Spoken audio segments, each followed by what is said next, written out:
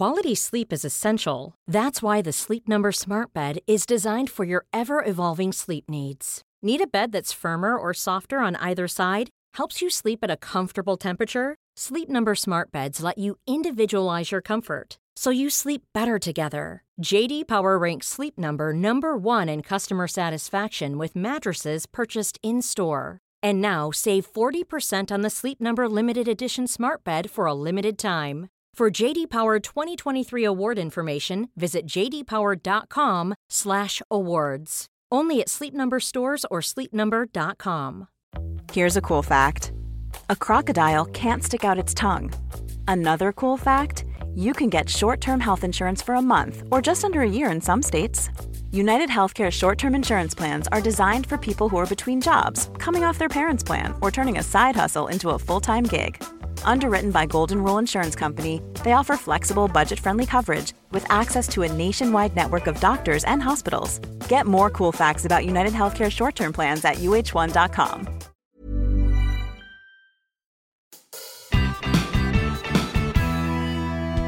This is a podcast extra from Nature, hosted by Adam Levy.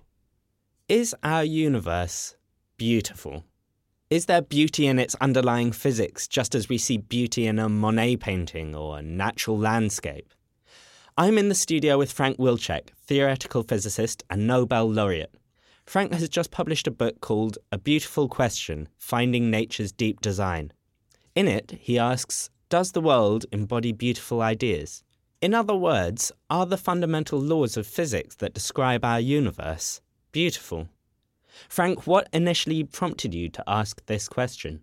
It grew out of a lecture that I gave at Cambridge University at Darwin College. They were having a series on beauty, and they asked me to talk about quantum beauty. So I did, and then I took it to heart. It started resonating in my mind as a challenge to relate quantum to beauty. And I got to thinking, it really does make sense, and it's something that one can convey visually as well, and gives unusual ways of looking at things. And I found myself just getting deeper and deeper, and ultimately revisiting questions that got me into science in the first place. Now, I don't want to spoil the whole book, but I think that for most people who know you and know about the subject, they might suspect that you feel the universe does indeed operate in a beautiful way. Well, yes, not only do I feel that, but I think I've demonstrated it. It's not just a lot of loose talk. I have definite documentation and ideas about what the world is, on the one hand, and one can get evidence about what beauty is by studying the history of art and things that people have, in fact, found beautiful. And then you can compare to see if there are common threads. And of course, not everything that artists think is beautiful is embodied in science, nor does physics embody all possible forms of beauty. But there is a profound common ground. So throughout the book, we're discussing beauty, and the title of the book is A Beautiful Question. What do we mean by beauty? What does beauty mean? Beauty in common usage is a kind of vague word. It has many different meanings. I mean, there's sexual attraction. There's an attraction of possible living spaces and landscapes and so forth. But part of beauty surely is things that people have found pleasurable to do, to contemplate and make, and expressed in works of art. Why do we find them beautiful? That's also an interesting question. And I have some ideas about that are expressed in the book. They base it on the fact that evolution wants to encourage us to find patterns. One form of things that evolution wants to reward us for, and therefore we find beautiful, is making successful predictions that allow us to get around in the world. So the fact that we find fundamental laws which tells us how the world works beautiful is not entirely a coincidence. Throughout history, people have yielded fantastic results by looking for beauty in the world around us. But there have also been cases where beauty has misled us in some way. So, for example, looking at the motion of the planets, it seems beautiful that they should be perfect circles. We now know, of course, that's not true. They're ellipses. And do you think the search for beauty in the world around us is necessarily a productive quest? It's not logically necessary that beautiful ideas should be embodied in the fundamental laws, but it happens to be true. But, however, it's not a simple thing. We have to let our concept of beauty evolve as we learn, if we want it to match the world, as we learn how the world works. There's a dialogue between what might be beautiful and what is actually there.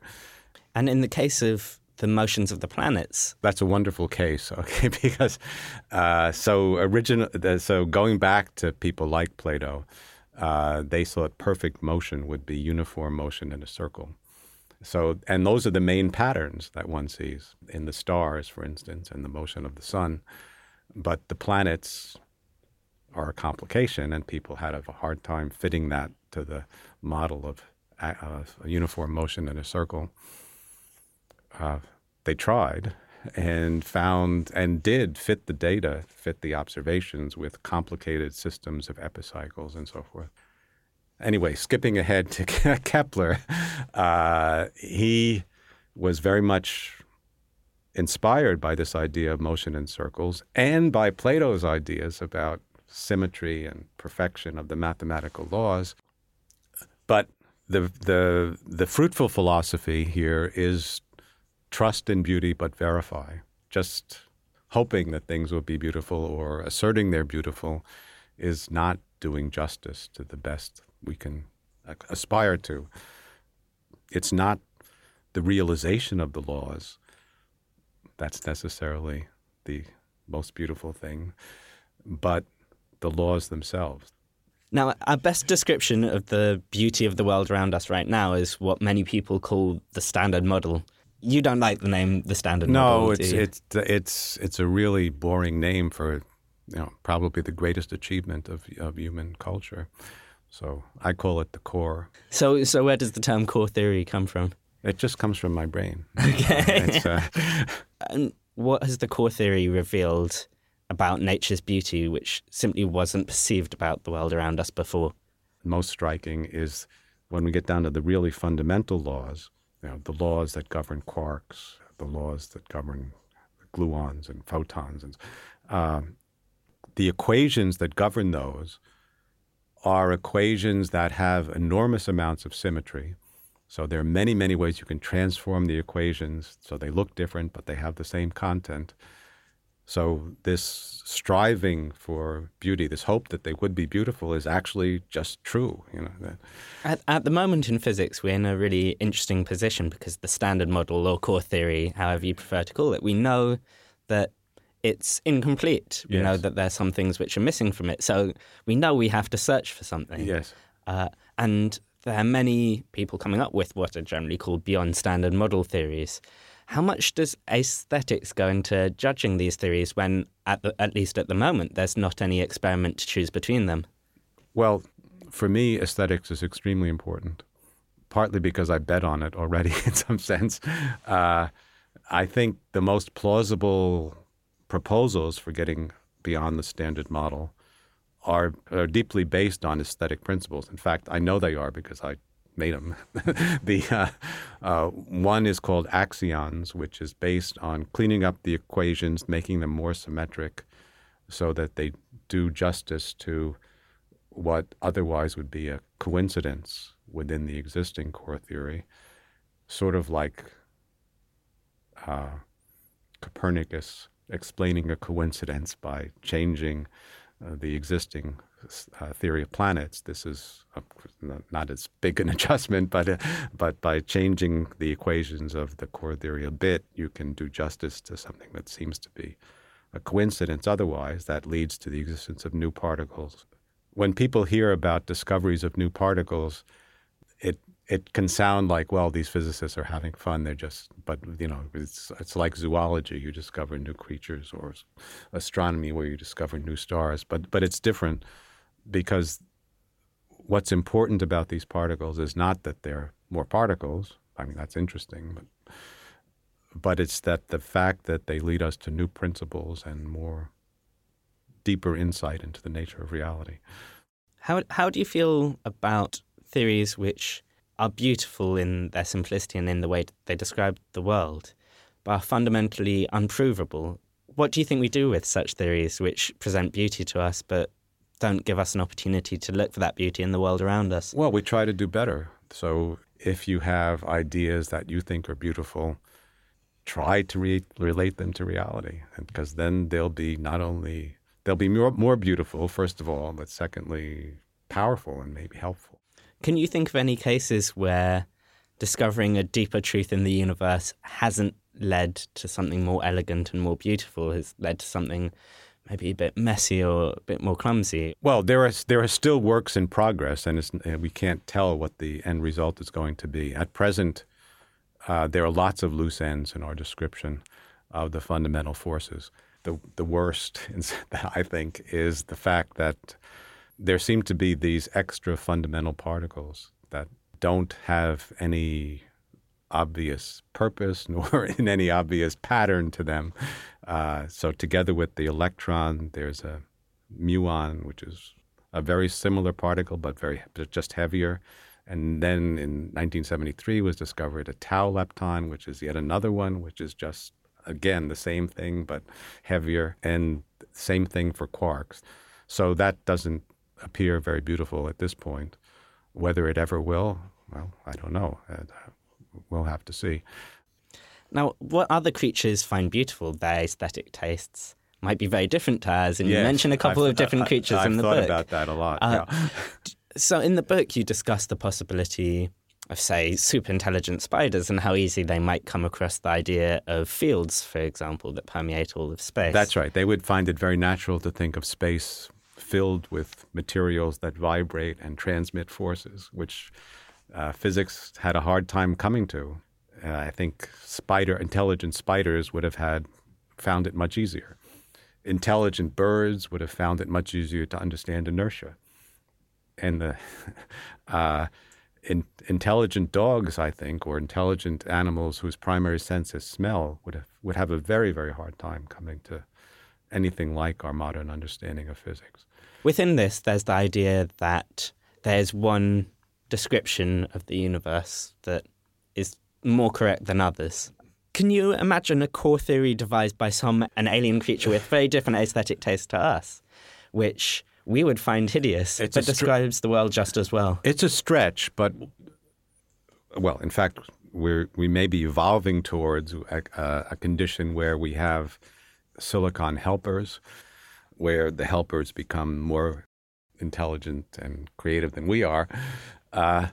Then sort of the rules of the games might change. What is regarded as elegant, what is regarded as simple might change, because if you can do billions of calculations per second and have enormous memory, boiling things down to something that we can do in our head might not seem so important. So equations that humans regard as complicated and not pretty because they're not comprehensible, a being that could compute very, very fast and keep a lot in its head, so to speak, might find perfectly satisfactory. I think for many people, this beauty in the world around us leads to a sense of awe and wonder, and what some people would call a sense of spirituality in the world around us. I know the last word in the title of the book is the word design. Do you personally have a sense of spirituality, and does that inform your physics? Well, actually part of writing this book has been to develop such a sense, I guess. Design is kind of a loaded word. I used it to reach out, I hope. And I think it's important not just to tell people that they're stupid or wrong, but to invite them in to say that, okay, this can add to your appreciation of the world.